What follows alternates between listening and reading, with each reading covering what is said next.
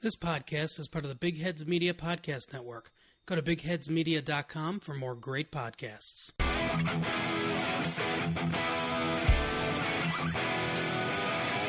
You're listening to the Husker Cuzcast Sports Show. Now, here's Justin Fielder, Derek Stafford, and Tyler Schaefer. Hello and welcome to the Husker Cuzcast Sports Show. Justin here along with the cousins Derek and Tyler. Be sure to follow us on Twitter at Husker Cuzcast for all podcast updates and more.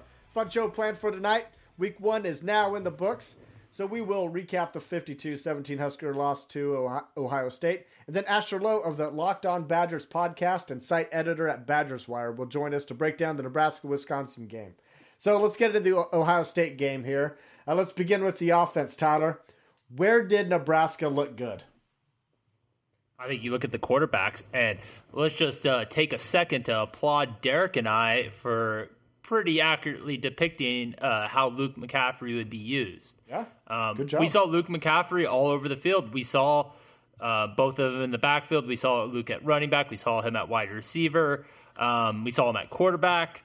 Definitely more at quarterback at the end of the game in the one series without Adrian Martinez. And the quarterbacks, both Luke McCaffrey and Adrian Martinez, looked good.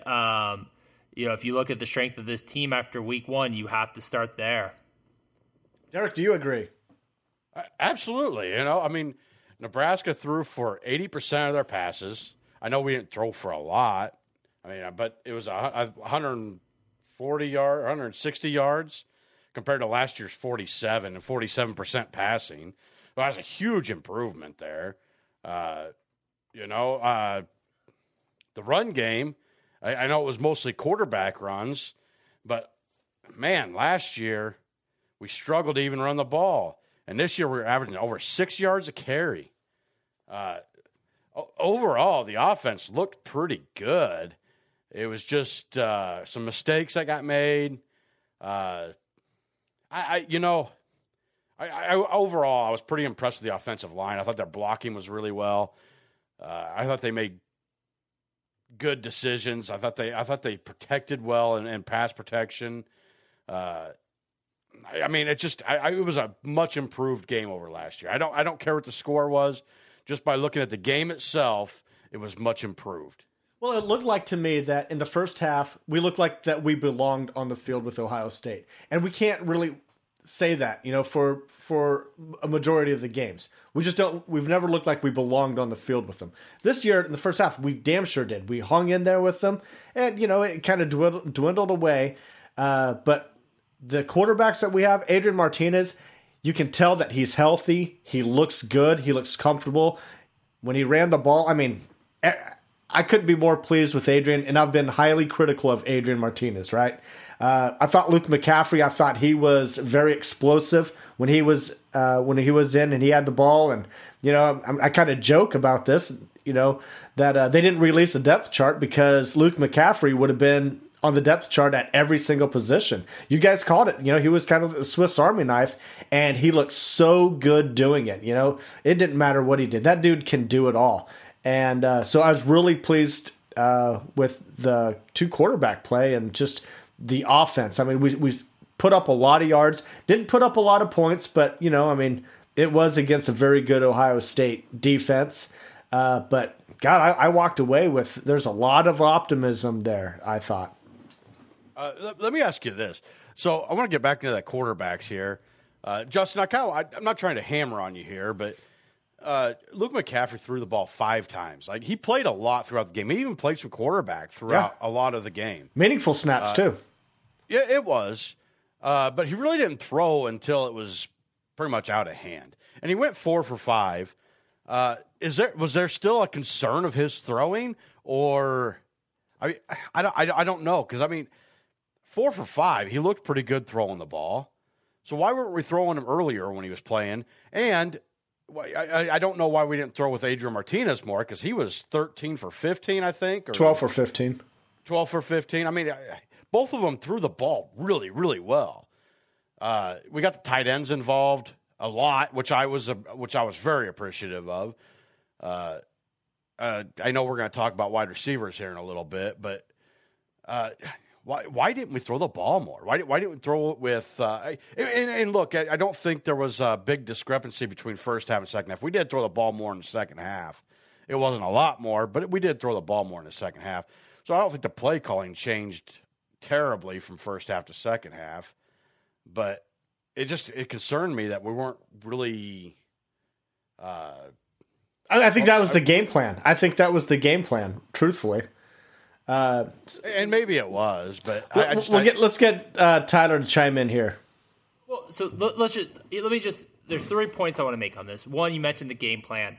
Justin, you wanted us to run the ball more this year. We ran the ball 64% of the time. We were definitely a run-heavy team. Secondly, when we look at why we didn't pass more, I think a lot of that has to do with how many plays we ran.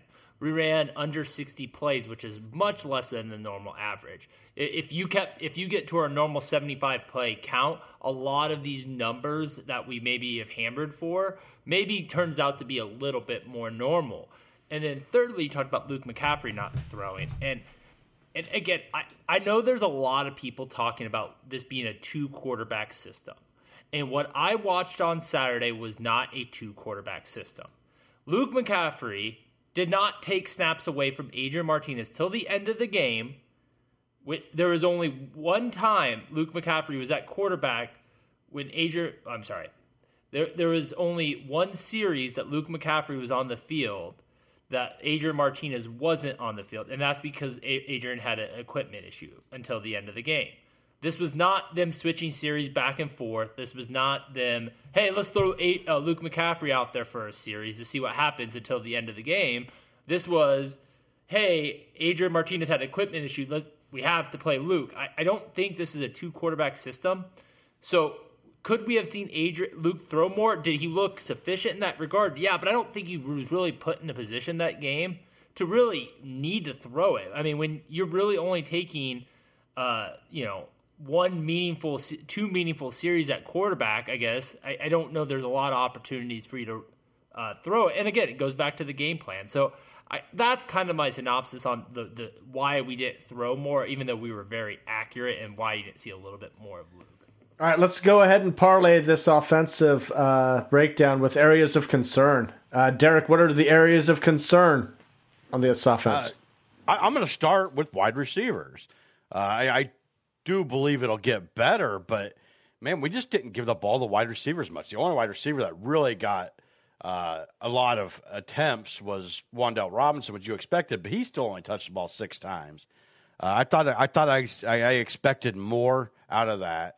I expected Cade Warner, who had one pass thrown to him for sure that I know we've kind of gone back and forth on whose fault this really was, but I'm going to stick to the fact that if you're a captain wide receiver and you get both hands on the ball, you need to bring it in.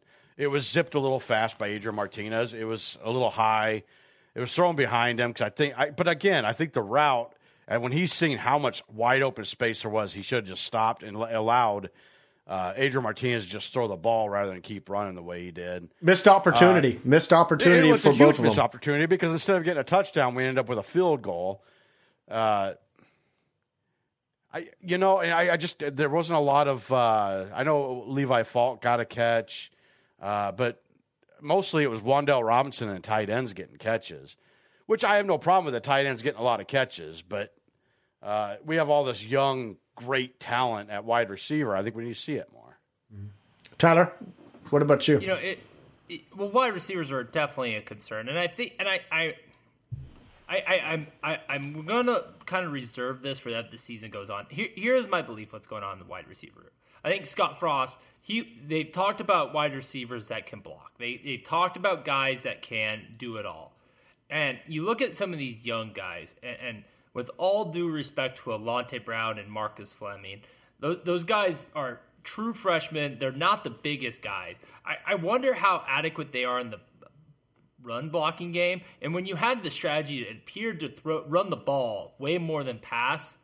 I just wonder if those guys didn't really fit into the Ohio State plan. I think Nebraska had a goal of kind of slowing the game down. This was about as slow of a Scott Frost offense as I've seen. They ran the ball a lot. I just wonder if they were trying to keep carries a little bit away from Justin Fields. And when you're in a run game, I don't know if you want to see Alante Brown, Marcus Fleming on the field. So I'm going to hold off some judgment on that wide receiver room about the rotation until the season goes on. But to Derek's point, I mean, the wide receivers were a position that we thought was going to come around this year. We thought the depth in that room would be there. Through one game, it looks like a lot of last year. It looks like we are limited on our resources there. We're not seeing a lot of them.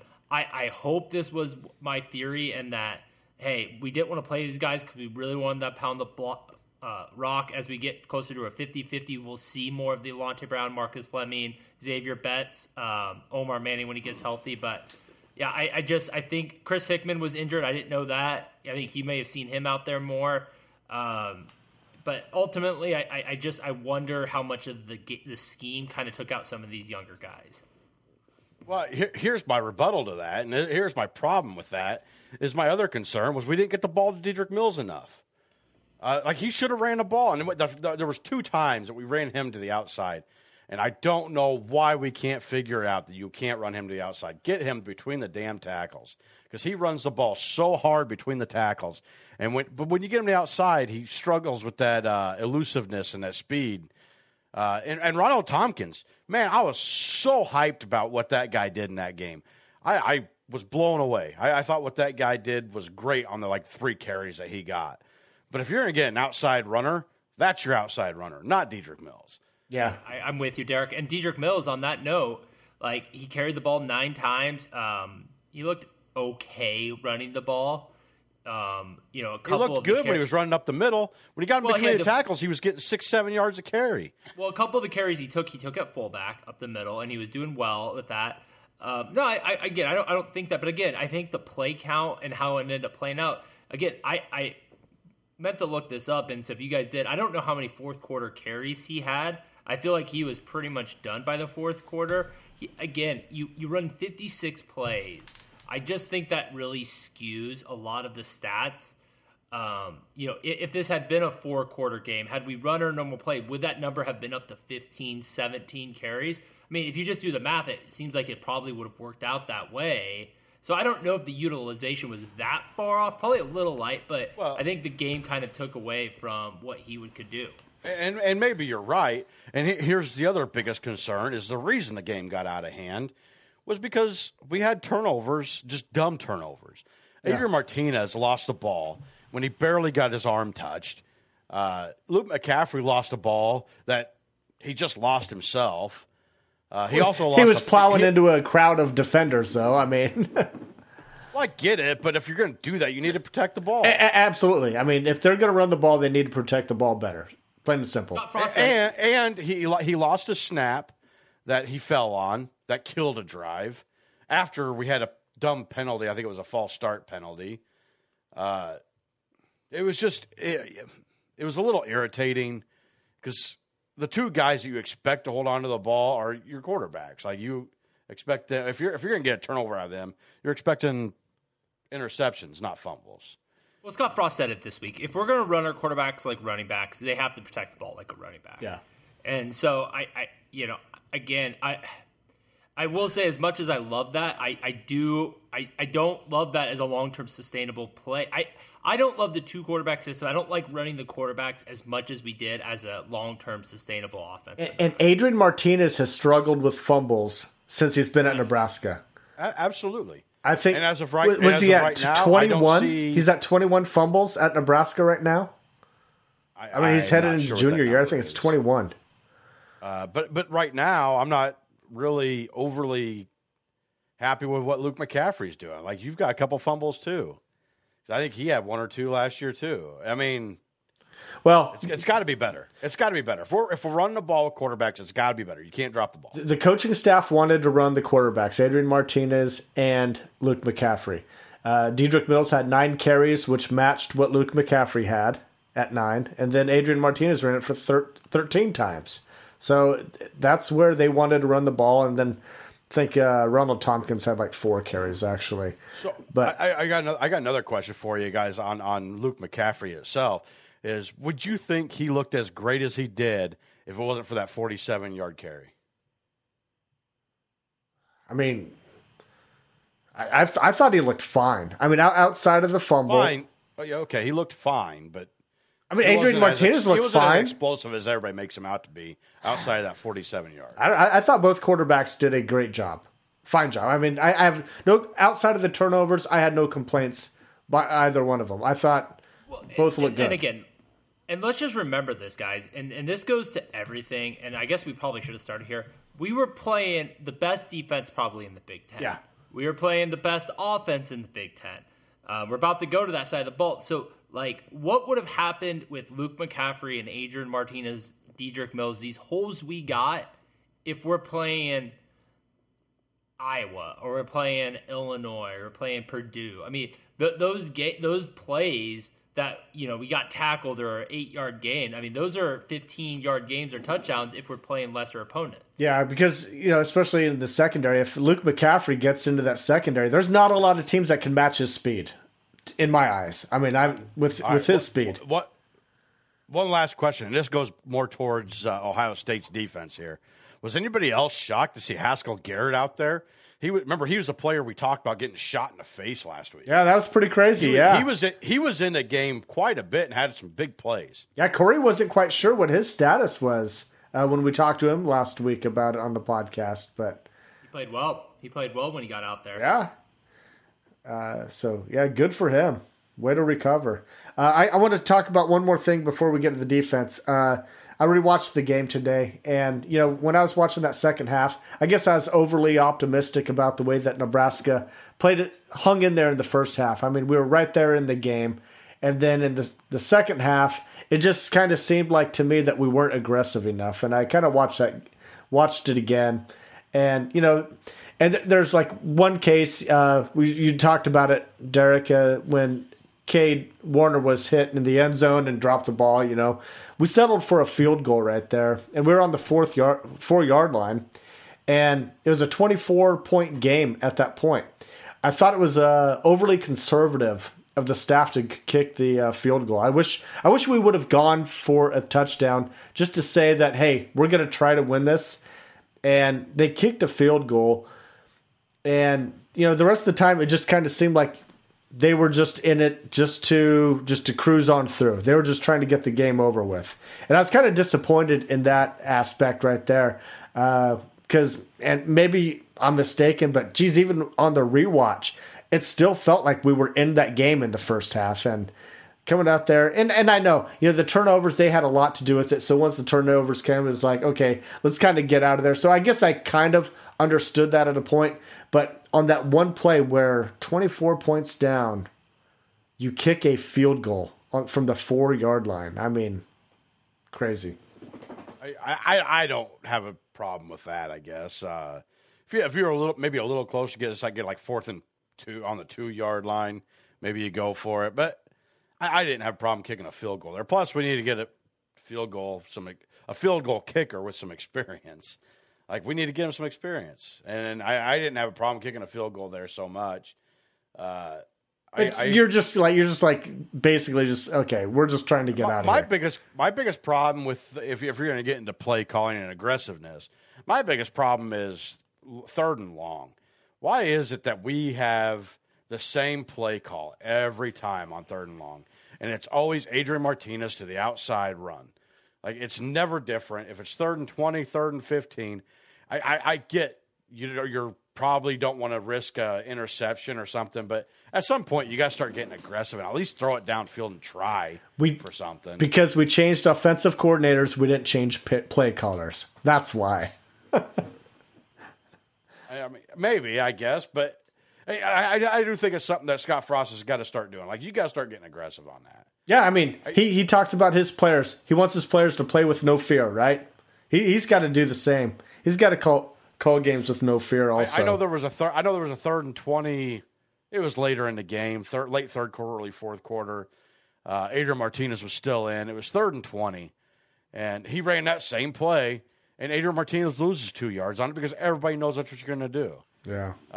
I get not wanting to just throw a Hail Mary up. That's fine too, but at least get yourself in a position that maybe going for a 4th down that much is a possibility. Well, maybe the playmakers aren't there at the skill positions like what we thought. You know, that is a real possibility, truthfully. So But let's get into the defense. Derek, I want to keep it with you here. Where did Nebraska look good on defense? Oh, Nebraska took huge step forward this year, especially in the run defense. I know Justin Fields kind of had I don't know if you want to call it a career day. He had 75 yards rushing on us. But you take him out of the game, and they have down to 140 yards rushing, and I'm okay with that. Like, we're talking about a team that scorched us last year. We gave up almost 7 yards a carry last year, and we dropped it down to 4.63. So that's a huge step forward to me. I know they lost J.K. Dobbins, but that Master Teague and Trey Sermon look like two really good running backs. I thought we did a really good job of getting the backfield hitting them. Justin Fields, the one play that just irritated the living shit out of me was 3rd and 16, and Justin Fields ends up scrambling and takes it up the middle for a first down. And it's like, come on, you got to get that stop. Is that the one where his knee was down? Is that the one? No. Actually, everybody's complaining about that play, and I rewatched the game today. That play happened on first down, and then they threw a touchdown in the second play, but it was 2nd and 4. So even if you consider him down a yard back from the yard line of scrimmage, there's no guarantees that he still doesn't throw that touchdown pass. Yeah, that's true.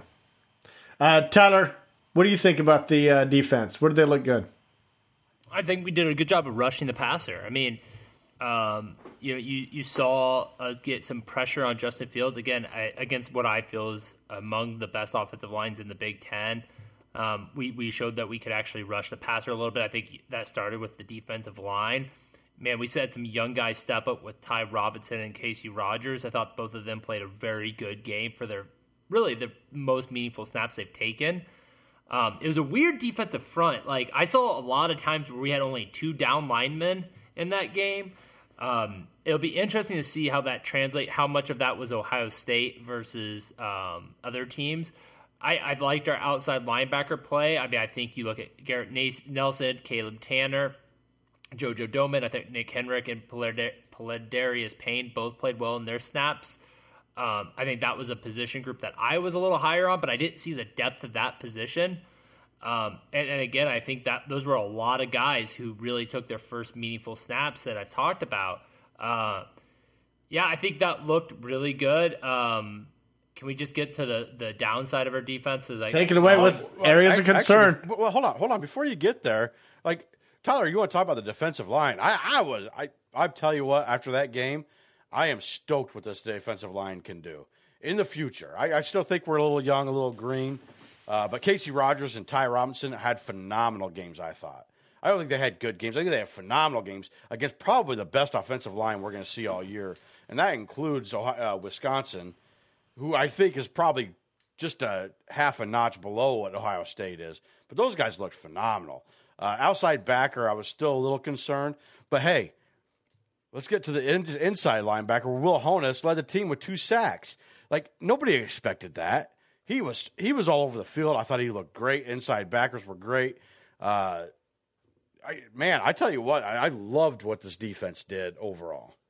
Yeah, Will Honus did play a great game, and I've been critical of him. I think the front 7 showed up. I mean, they for what I thought this defense was going to be, that was not going to be it. And so that gives me a lot of optimism. Now, to the negative, what concerned me is what I thought was our best unit was our secondary. And, I know we're going to talk about, we just did nothing to disrupt Justin Fields in the pass defense. There was no wide receiver that we challenged, and that was by design a lot of ways. Our goal was we were not going to get beat for big plays. And I think the goal was that, hey, hopefully Justin Fields isn't going to be that insanely accurate and maybe get a little bit of pressure. Maybe you throw him off a little bit. You get some bad passes, but you're not going to get beat for the big chunk play. That didn't work at all because he just tore us apart. One of the most accurate games ever. But even with the scheme that we're in, I don't know if it was breakaway. Our DBs just did nothing to challenge him. And I know they were playing off the ball, but that was concerning. Like, there was very little break on the ball. There was very little attempts to even that. Even if you're 5 yards off, occasionally get in there and break up a pass. Probably one of the better defensive back plays was they call us on a bullshit pass interference call where Cam Taylor-Britt I thought was having really good defense. Deontay Williams came in. But outside of that, our defensive backs secondary really underwhelmed. And I think it's really, really easy to chalk that all up to scheme. And some of it is, but I don't think all of it was. That was very concerning to me. Derek, was concerning to you on defense? Well, I'm going to echo Tyler here, but I'm going to go with scheme. That scheme was bullshit. We didn't dial up a lot of blitzes. We still got some pressure, but we didn't dial up a lot of big blitzes. We played off the ball entirely too much. Tyler, you want to blame the secondary? I guess that's your opinion, but we just played in a cloud entirely too often. We gave them way too much cushion. And it was easy for a quarterback with the skill set of Justin Fields to pick us apart when you're not putting any pressure on the wide receivers. We got killed by 2 wide receivers. The rest of them didn't do a whole lot, but I mean, at some point you got to start double covering those 2 wide receivers, or at least get somebody on them. And we didn't have anybody on them. We didn't play any man coverage whatsoever. And this is supposed to be the strength of this defense. And I think some man coverage could have maybe at least threw Justin Fields off a little bit. But when he sees a guy that's open within 3 or 4 yards, nobody near him, it's easy to throw that ball. Well, my areas of concern have to do with penalties right now, and dang it, targeting is I don't know. I don't know if Kevin Warren said call targeting on Nebraska as much as you want, but does anybody have? I forgot to check. I meant to double check this. How many targeting calls did we actually get called for that guy? Because we had at least 1, if not 2, that got overturned. Two of them got overturned. Yeah, 2 got overturned. So there was at least 4 targeting penalties in that game. Yeah, it was bullshit. Let's just call it what it is. Cam Taylor-Britt, and I will tell you right now, I felt the utmost sympathy for the guy because they showed him on the sideline crying. He knew he screwed up, and I felt bad for the guy because he wanted to be in that game. He's one of our best players. He knows he's screwed for the first half of next game. So I felt really bad for him because he just made a bad play. Like, you led with your head, and it was a targeting penalty, and it should have been a targeting penalty. I don't like the whole sitting out the first half of next game. I haven't liked that penalty for a long time. But he deserved to get called for targeting on that penalty because you did nothing. You didn't put your arms out. You didn't do anything. You led with your head and just hit him with your head. Like, that was it. So you deserve to get called for targeting on that. Hey, 2 thumbs up for Joel Klatt, man. Joel Klatt, he called it out there on the broadcast talking about those Deontay Williams calls. getting called. That was a terrible call. It was. It was shoulder to shoulder. It was no different than the JoJo Doman penalty that they called on him and overturned because it wasn't a penalty. It wasn't targeting. The only difference was they said he was a defenseless player at that point. But even at that point, it wasn't helmet to helmet. I guess he kind of launched himself, but it was just a bad penalty. It was just Joel Klatt called out the BS on all these targeting calls, and how the Big Ten. He said what was it? He said college football. What do you want him to do? What do you expect him to do? How do you want him to tackle? And they were terrible calls, especially on Deontay Williams. Golly, well, both. He tried to go low. The wide receiver went low with him. So it's like, okay, at some point you have to start not penalizing, but you have to take into consideration what the offensive player is doing. Intent. Take it. You get intent is the whole thing. Is what he was hammering for. Tyler, what were you saying? I guess my thing is this, and first of all, let's just be clear.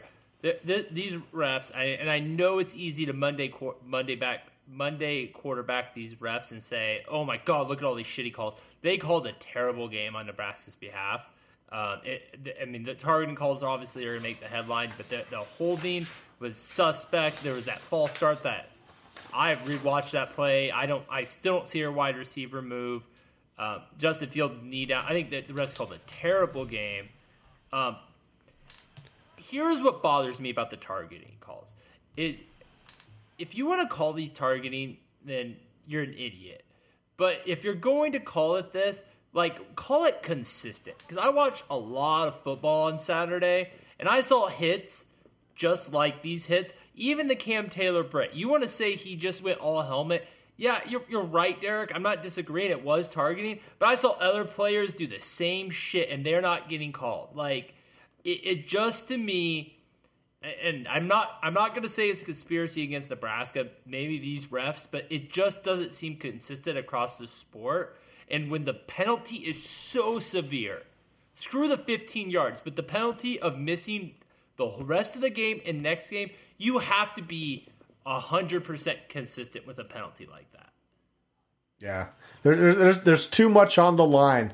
You know, now that they have to, in the second half, you have to miss the first half of the next game.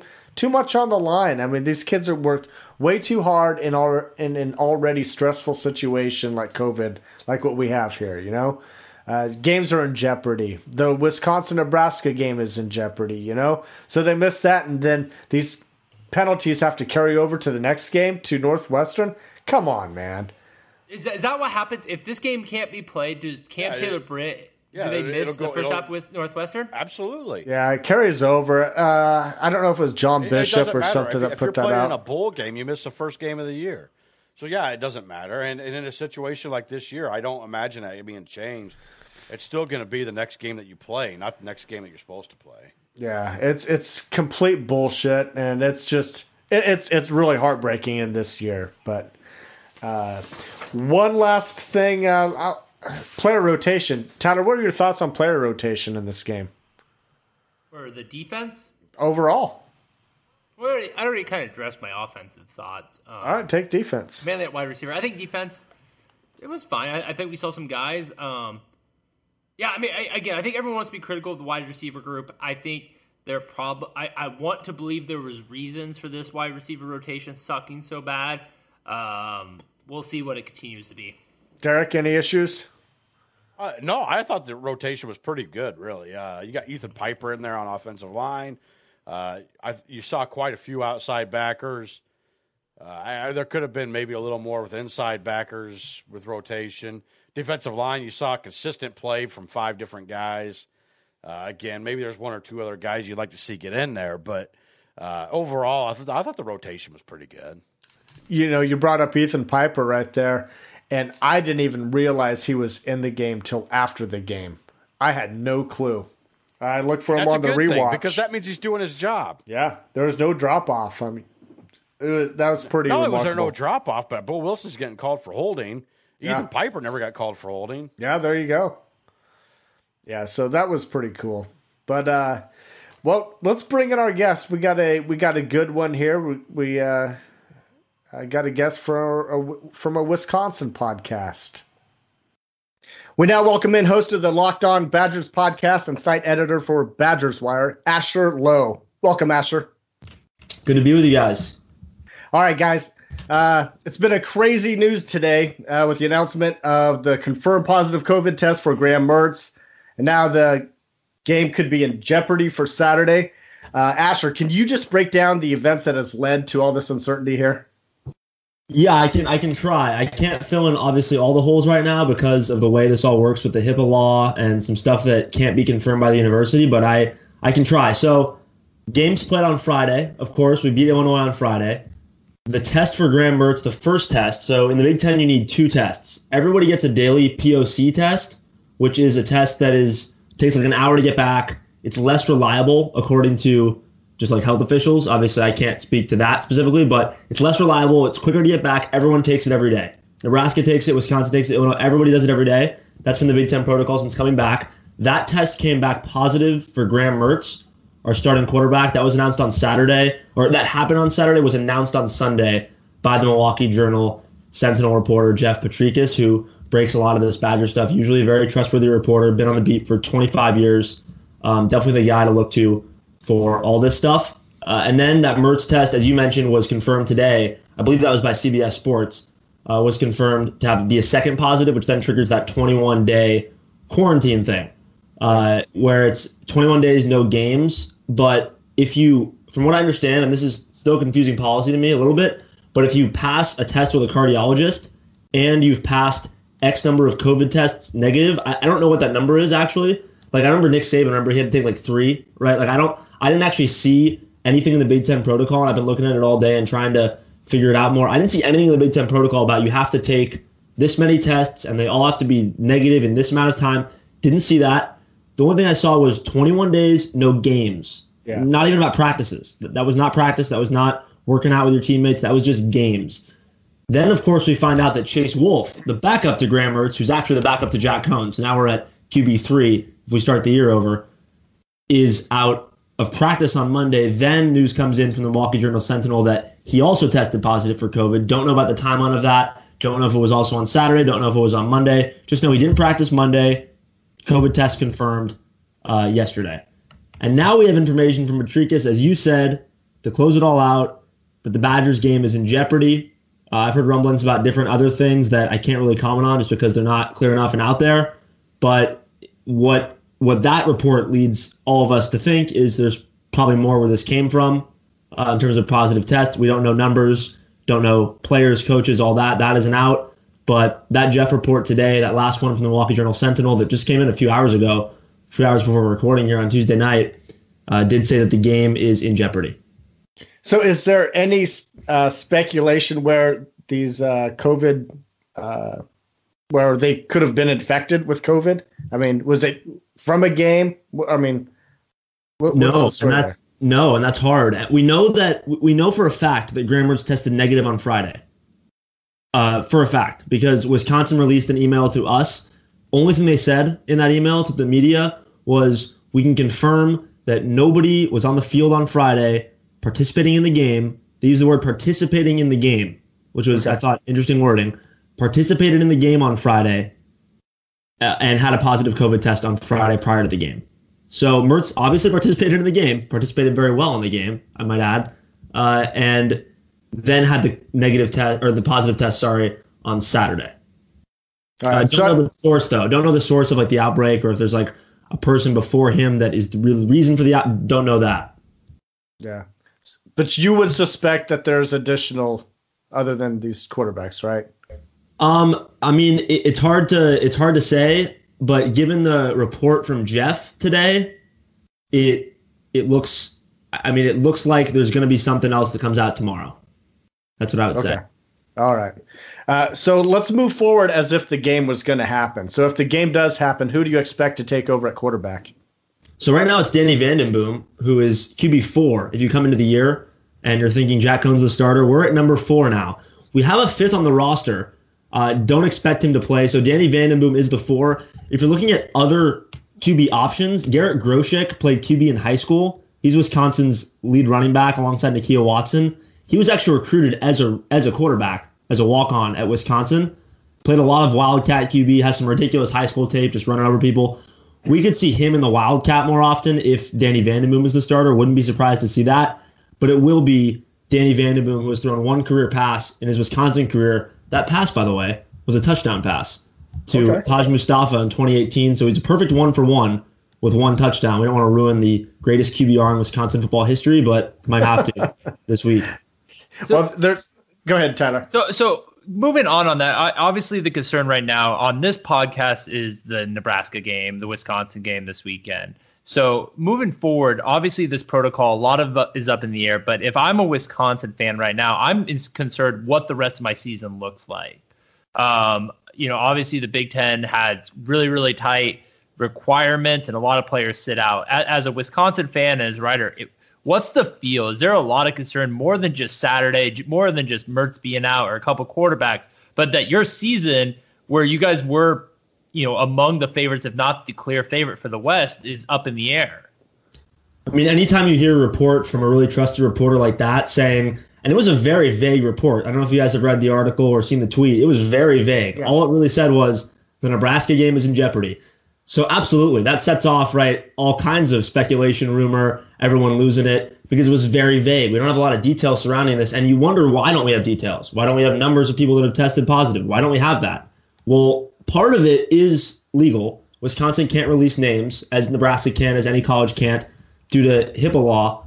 But Nebraska or Wisconsin could release numbers, and they were releasing numbers in the summer. They've declined basically anything you try to ask them about all week. They gave us a depth chart yesterday, and this to me just leads to more panic, right? They gave us a depth chart yesterday where they normally give us a depth chart on a Monday. It came late, and it was the exact same depth chart from a week ago, which first of all would just never happen in normal circumstances. There'd be some change there. I mean, that doesn't, you guys know that doesn't happen from week to week in the Big Ten. It's not the exact same or designation here or the exact same starter there. It was literally copy and pasted from a week ago. They canceled player availability on Monday. We did talk to Paul Christ on Monday, but like everyone else has said, he opened the press conference by saying, "I will not comment on anything COVID related because I can't, because I shouldn't." That was that's me paraphrasing, but that was very close to the exact quote there. So yeah, I think it's the uncertainty and the vagueness right now that leads to a lot of fans rumbling and wondering if the game's going to happen and if the season's going to happen, obviously. Yeah, so I guess where Tyler was kind of coming from, we see speculation that if this game doesn't happen, then the next two games could possibly be in jeopardy as well, right? And so is that what you're seeing also? Well, it's confusing because you got me at the right time because I spent literally all day today looking at the Big Ten protocol, writing about it, right, trying to dig into it, and it's pretty confusing. So just to break it down to you guys from what I've learned today and studied today, is that the Big Ten requires you. Have you guys seen the green, orange, red thing? The whole color system they got going on? Okay, so that's about two different things. That's a test positivity rate and population positivity rate. Population meaning the entire team. And it's on a 7-day rolling average. So it's not about like, did they all test positive today? It's about over the last 7 days of all the tests done on that day, how many positives were there? And you take the 7-day average there, and that's your positivity rate, test positivity rate percentage. And then you have the population, which is just how many players are positive out of the whole team and staff. And not just players, staff, right? Anybody that's involved with the football program. How many are positive? And those numbers would have to be at 5% for the test positivity rate over the last 7 days and 7.5% over the last 7 days. And that's on a rolling basis. So like if you look at tomorrow, you can only look tomorrow, you'd start last Wednesday. Or today you'd start last Tuesday. And both of those numbers have to be in that red threshold for the Big Ten to say, Wisconsin, you can't play on Saturday. Wisconsin can themselves, if they're not in the red, decide we're not playing on Saturday. That's up to them. In fact, I'll read.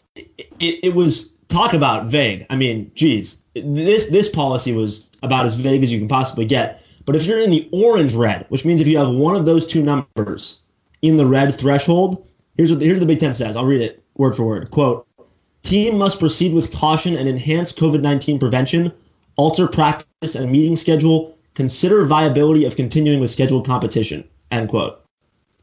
So that's the only direction they gave the schools if you're orange-red.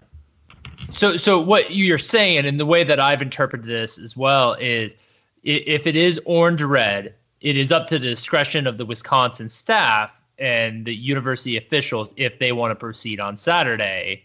And, as a Nebraska fan, not saying you guys are scared because obviously you guys have owned us, but if I'm on my fourth string quarterback, I mean, that is not a game that maybe is worth having.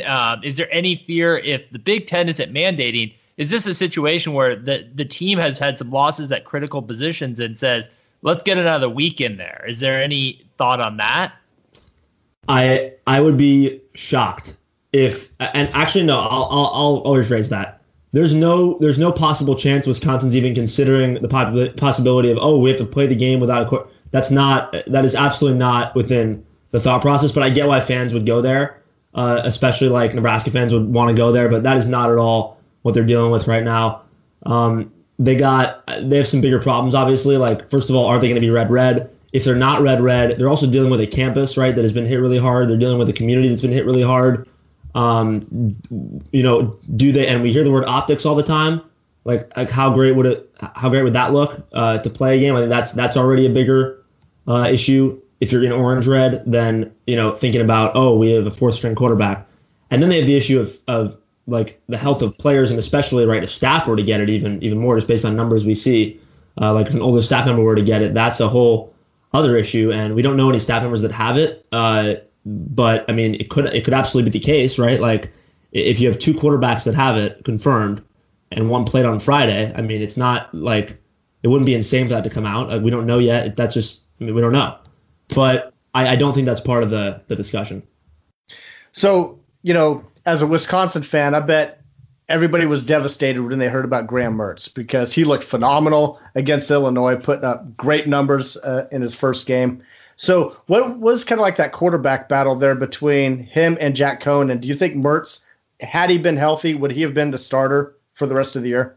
Yeah, so Jack Cohn was actually the guy, and Jack Cohn would have been the guy all year, except he broke his foot just a month before the season was to begin on a non-contact practice injury where he was just literally dropping back, broke his foot. I mean, it was just a freak injury, and that let Graham Mertz take the reins, take the starting job, and that would have been a really interesting debate and a much more fun one to talk about. Like if Jack Cohn was healthy, right, and he's coming back and Graham's looked amazing, then what do you do?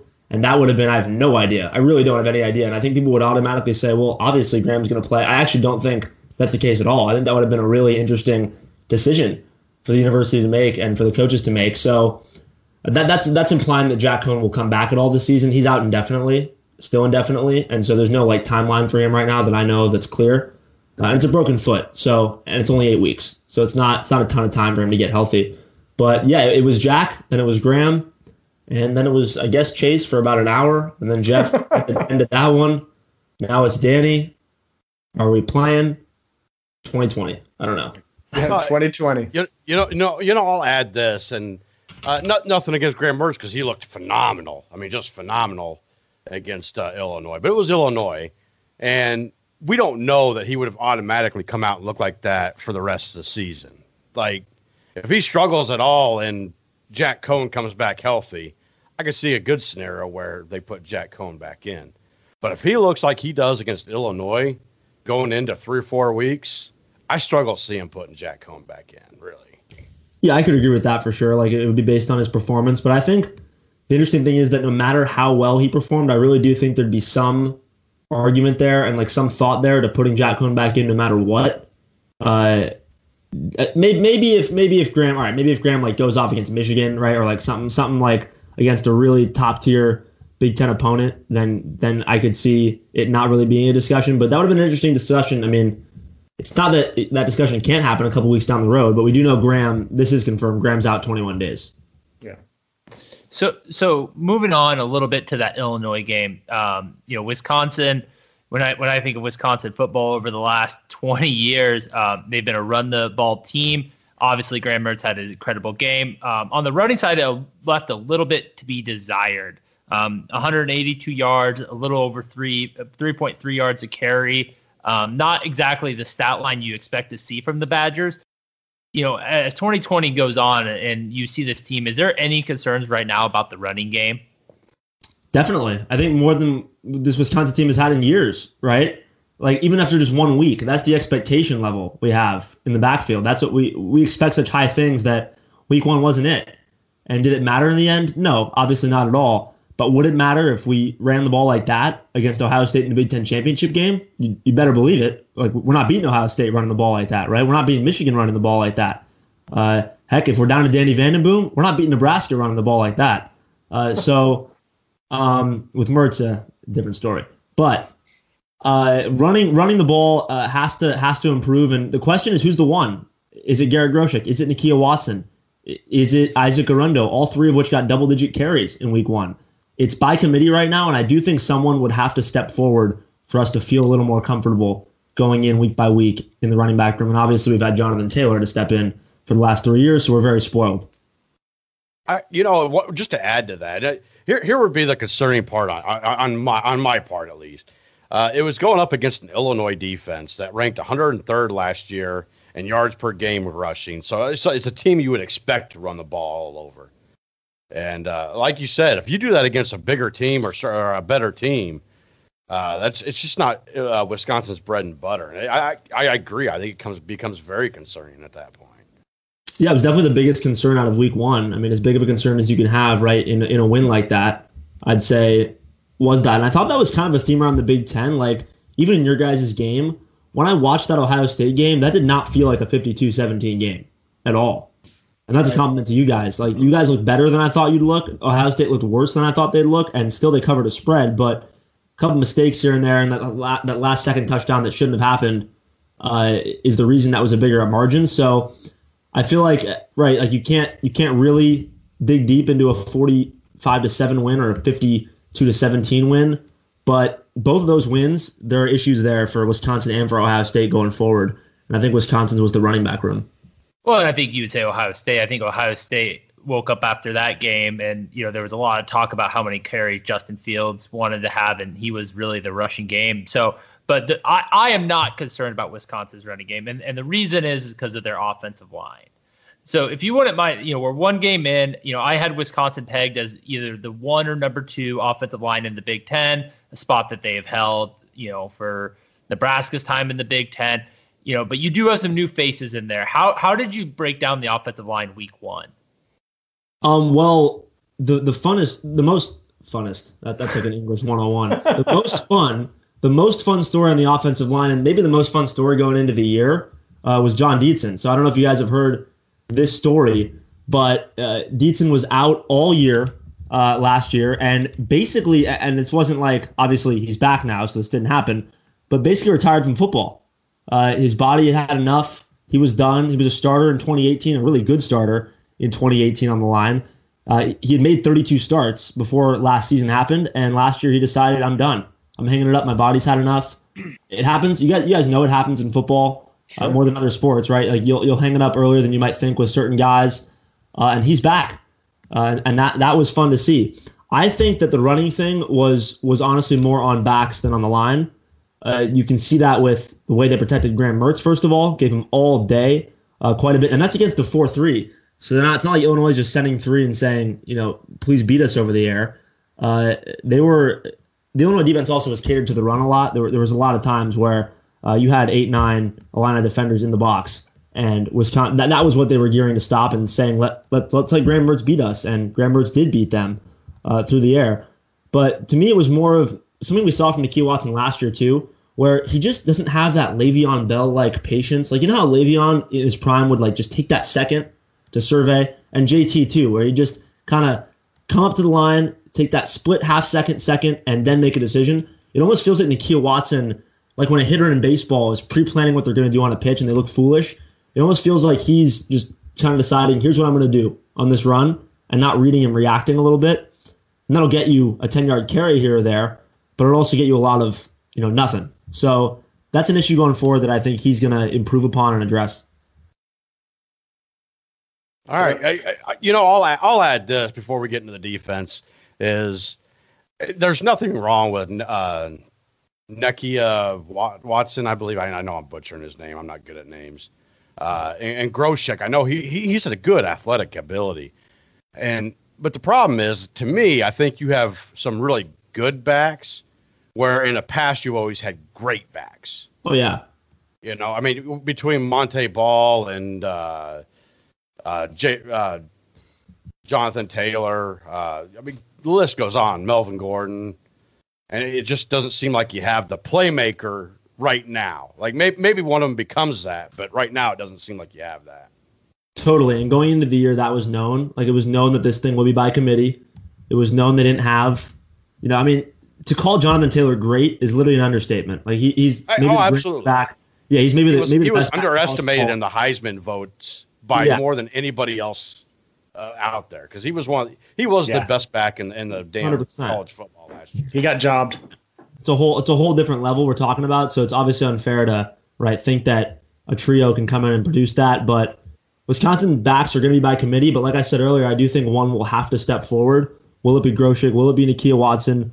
Will Isaac Guerrero find himself? He's very young. Only had one carry all of last year. He was more of a guy in the return game that was used in special teams. So will he step forward? It'll be interesting to see. Hopefully we'll obviously get to see. All right, well, let's move on to defense here. Brandon Peters is not really known for running the ball. Matter of fact, last year he ran 65 times for 213 yards at 2.8 yards per carry. In this one particular game, he kind of torched your defenses. I mean, it was only 7 times, but he had 75 yards for 10.71 yards a carry. does that scare you coming in Nebraska, knowing they have two quarterbacks who can run the ball well? What's the concern there? Yeah, it does. And it's not something that just happened in that one game. This has been a problem for a couple years. There's a problem against Nebraska over the last couple years. Adrian Martinez running against us. And the plays that allowed Brandon Peters to have some big gains, I think Nick Herbig broke contain, he's a freshman backer. He made a mistake, broke contain once. Brandon Peters had a 35-yard run. So it was a couple huge plays and a couple big mistakes by young players in this new look defense. Not new look, but new personnel for sure, with two linebackers in the NFL with Chris Orr, Zach Bond gone. You replace them with a true freshman like Nick Herbig making his first start. He's going to make some mistakes. He also had a sack in that game. So you're going to get some good, some bad with the young backers. But I definitely think it's a concern, and I think it's something that it was actually the one thing that was addressed by Jim Leonard, where he was like, that was not it. Talking about it after the game. Him and Paul Chris both mentioned that was a problem. We got to clean that up. All right.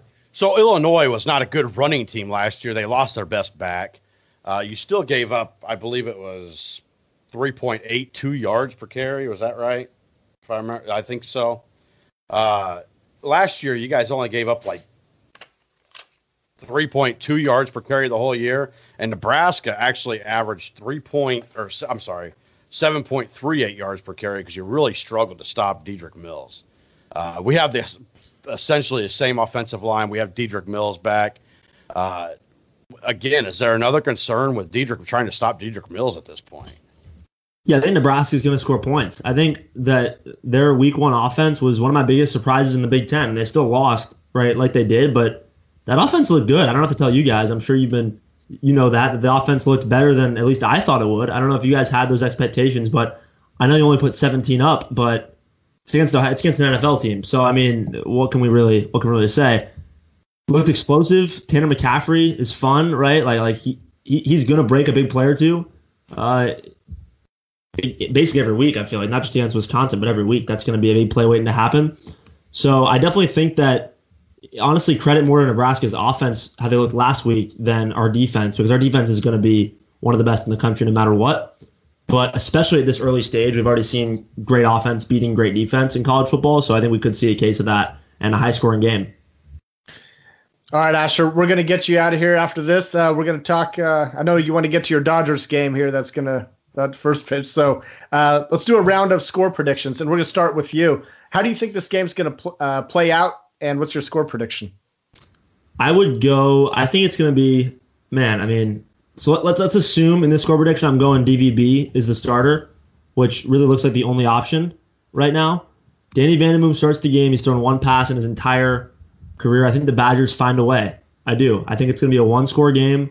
I think Wisconsin's going to give up points.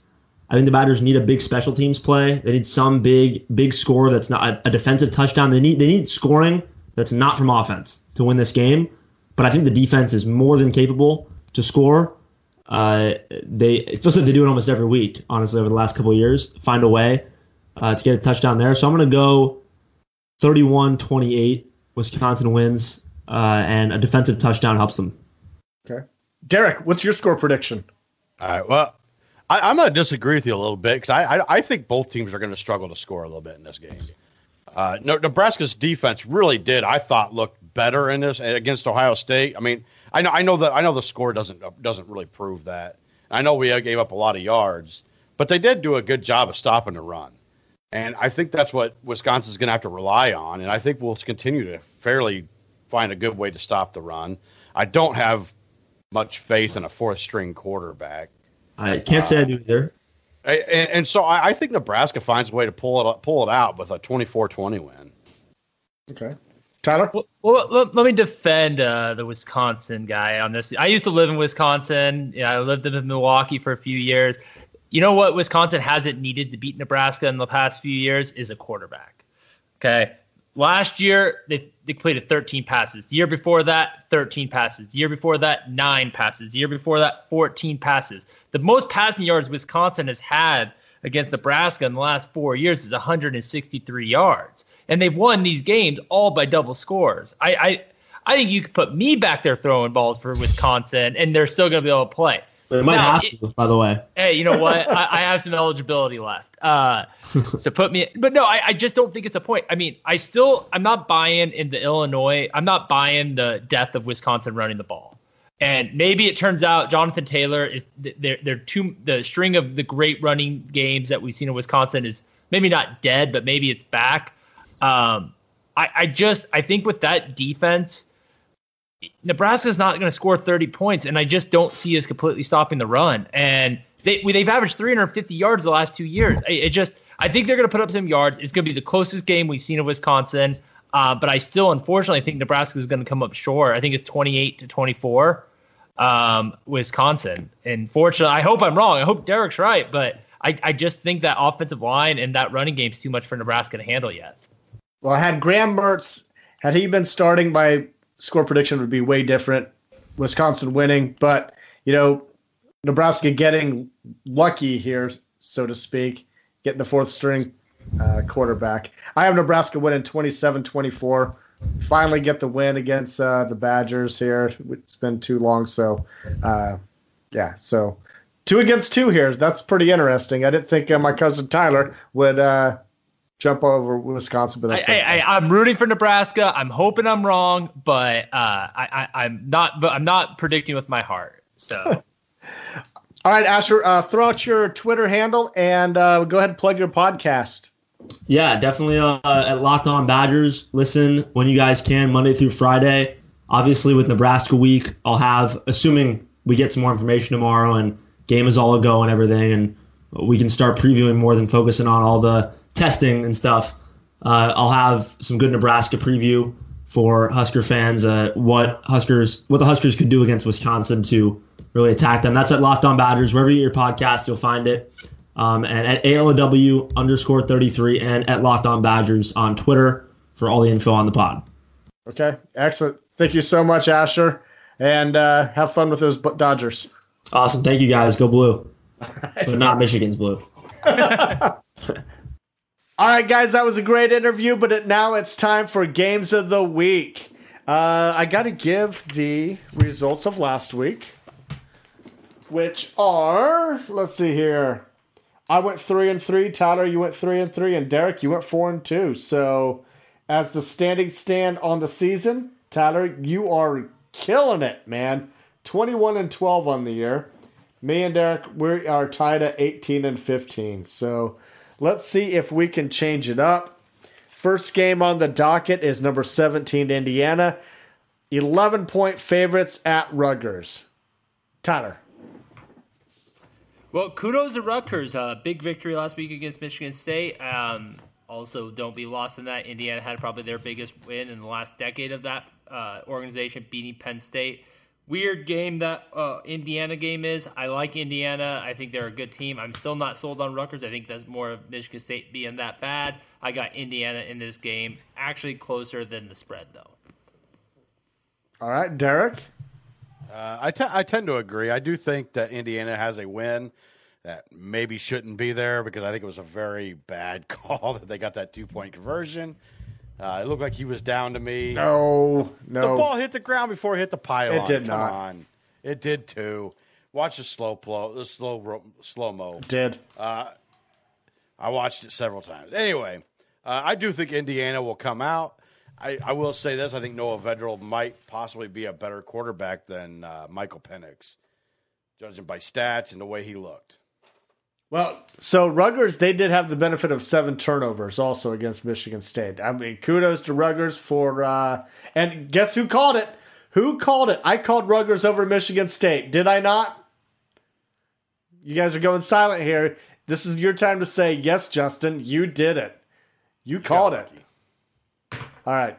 That's like the one game you've called right this whole season. So huge. And it wasn't even a game of the week. It wasn't a game week like we would call that game. Anyway, I have Indiana in this one also. Indiana, they looked very impressive beating up Penn State. Rutgers looked good. I think Shiano's going to have them on the up. I brought up that 7 turnovers. I think Indiana's going to cover this game, though. I really do. Game number 2, Texas at Oklahoma State. Oklahoma State is 3.5-point favorites. Tyler. I don't get this spread. I think Oklahoma State wins this game. I'm not buying Texas. I haven't bought them all year. Oklahoma State's making a case for the college football playoff. I like them. This is kind of a marquee game for them. I think they're going to come out, play well, and win this game. Derek? Oklahoma State is being completely disrespected with the spread. They have a great defense. They're not giving up a lot of points. I know Texas is scoring a lot of points, but Oklahoma's defense is looking really good. Problem is Texas has pretty much no defense, giving up over 32 points a game. I think Oklahoma State wins this game. Yeah, I agree with you with Oklahoma State, but my God, they are probably the most boring team that's in the top 10, top 15, maybe even top 20. They are a boring-ass team. If you try to watch one of their games, it's rough. It's definitely not a Oklahoma State team you would expect to see. Oh, I had Oklahoma State. They don't score a lot of points. Yeah, I had Oklahoma State and Iowa State on this second TV on Saturday. God, what a snoozer, man. So Oklahoma State for me also. Next game, Northwestern at Iowa. Unranked teams here. Iowa's 2.5-point favorites, Tyler. Probably the toughest game of the weekend for me to call. I know Iowa did not look impressive against Purdue, and that might be an understatement. It's one game I'm not going to write Iowa off, but I think Northwestern's defense is for real. They were dominant against Maryland. I'm not going to write the jury out on their offense yet, but they obviously look good too. I'm going to go with Northwestern in a very, very competitive game. Derek?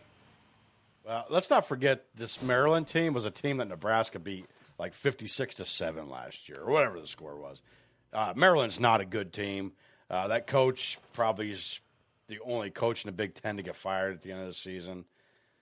So I'm not going to take too much into what Northwestern did, but I am going to sell everything in the Iowa stock because you only scored 20 points on a Bob Diaco defense. Get the fuck out of here. They're done. Iowa ain't winning the game the rest of the year. What? That's a little excessive. I do like Northwestern. I was kind of impressed with what they did at Maryland. A lot of concerns on the offensive side of the ball. I mean, Maryland would have to be super bad, which they are, but Northwestern, they put up a lot of points, and they look good doing it. So give me Northwestern also. Number 16, Kansas State at West Virginia. West Virginia's 3.5-point favorites. Tyler? Yeah, probably the second toughest game. Really good game here. I'm going to give the edge to West Virginia. I think that defense is just, besides Oklahoma State and maybe including Oklahoma State, that defense is among the best in the Big 12. I got West Virginia. West Virginia. All right, Derek. You're full of shit. West Virginia lost to Texas Tech last week. Therefore, I think they get hammered by Kansas State. Yeah, you lost to a garbage team, and I think Kansas State, since the Arkansas State game, has played very good football. They've been playing great football. Their defense is tough. They're doing it all. I like Kansas State also in this one. Final game of the week here. Number 3, Ohio State, 12.5-point favorites at number 18, Penn State. Tyler? Yeah, Penn State has lost their 2 best running backs for the season. Clifford did not play the best game against Indiana, but that defense, even without Micah Parsons, looked really good against Indiana. Ohio State wins this game, but I won't be shocked if this Penn State covers the spread on this one. I think this is going to be a little bit closer than that. I wouldn't bet it, but I don't think it's going to be a blowout. But Ohio State's the best team in the Big Ten, maybe the best team in the country. This is probably among their toughest tests in the Big Ten. They're going to win this game. Derek? Fun fact, both quarterbacks from both schools are also their leading rushers. At the end of the day, Ohio State's the better team. Penn State doesn't have a rushing game without 2 running backs. I don't think you can rely on Clifford to run the ball that much. I think Ohio State not only wins but covers this spread easily. Yeah, I'm with you. I already bet the game yesterday. When I saw the line, I was kind of shocked that it was that low. But I took Ohio State. I don't know how Penn State's going to stop Ohio State if they couldn't stop Indiana. So, Yeah, Indiana's without a lot of weapons here, so Ohio State for me. Best bet segment. This is our segment against the spread. Tyler, me and you, we hit our best bets last week, so I move up the rankings. I'm at 2-4. Tyler, you're at 3-3. Derek, you missed last week. You're 3-2-1. Still a winning record, but barely. Let's see if we can all get wins here. Tyler, what's your best bet for the week? That would be rare. I've been doing these over-unders all year. I'm going to stick with it. I'm going to take an under, though, this week. I'm going to take the under of Iowa State versus Kansas at 52 points.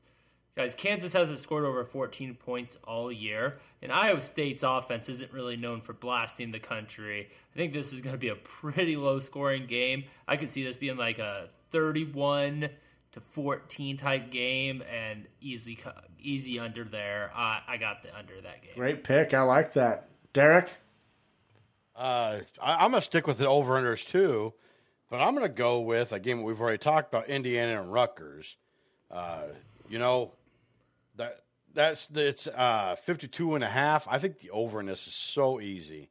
Both teams scored. I mean, Indiana scored 36 points on a good Penn State defense. I don't know what to take out of Rutgers, but I think they're still going to. I mean, Indiana gave up 35 points, so I think they'll give up some points to Rutgers too. So I think the 52.5 is easy. Yeah. You know what? I like both your picks this week, and this might be the first week that I actually use both your picks. My best bet, man, is right now it's going to go against Maryland, whoever they're playing. Now, Minnesota's playing Maryland this week. I got them at 19.5. And Maryland, they were so bad. Northwestern looked like geniuses against them. I think they're going to come out of that Michigan game just really pissed off. And they're just going to light it up. So Minnesota easily by 3 touchdowns. So thoughts? All right. Well, thanks again to Asher Lowe for joining us to talk Wisconsin. Special thanks to Connor Russell for putting this audio together for us. Be sure to follow the Husker Cuzcast on Twitter at Husker Cuzcast. Like us on Facebook. Look for episodes on Podbean, Spotify, iTunes, Apple Podcasts. Hit the subscribe button and don't forget to rate, review. On behalf of Derek and Tyler, we want to thank everybody for listening. And as always, go Big Red. And let's hope there's going to be a damn game this weekend, man.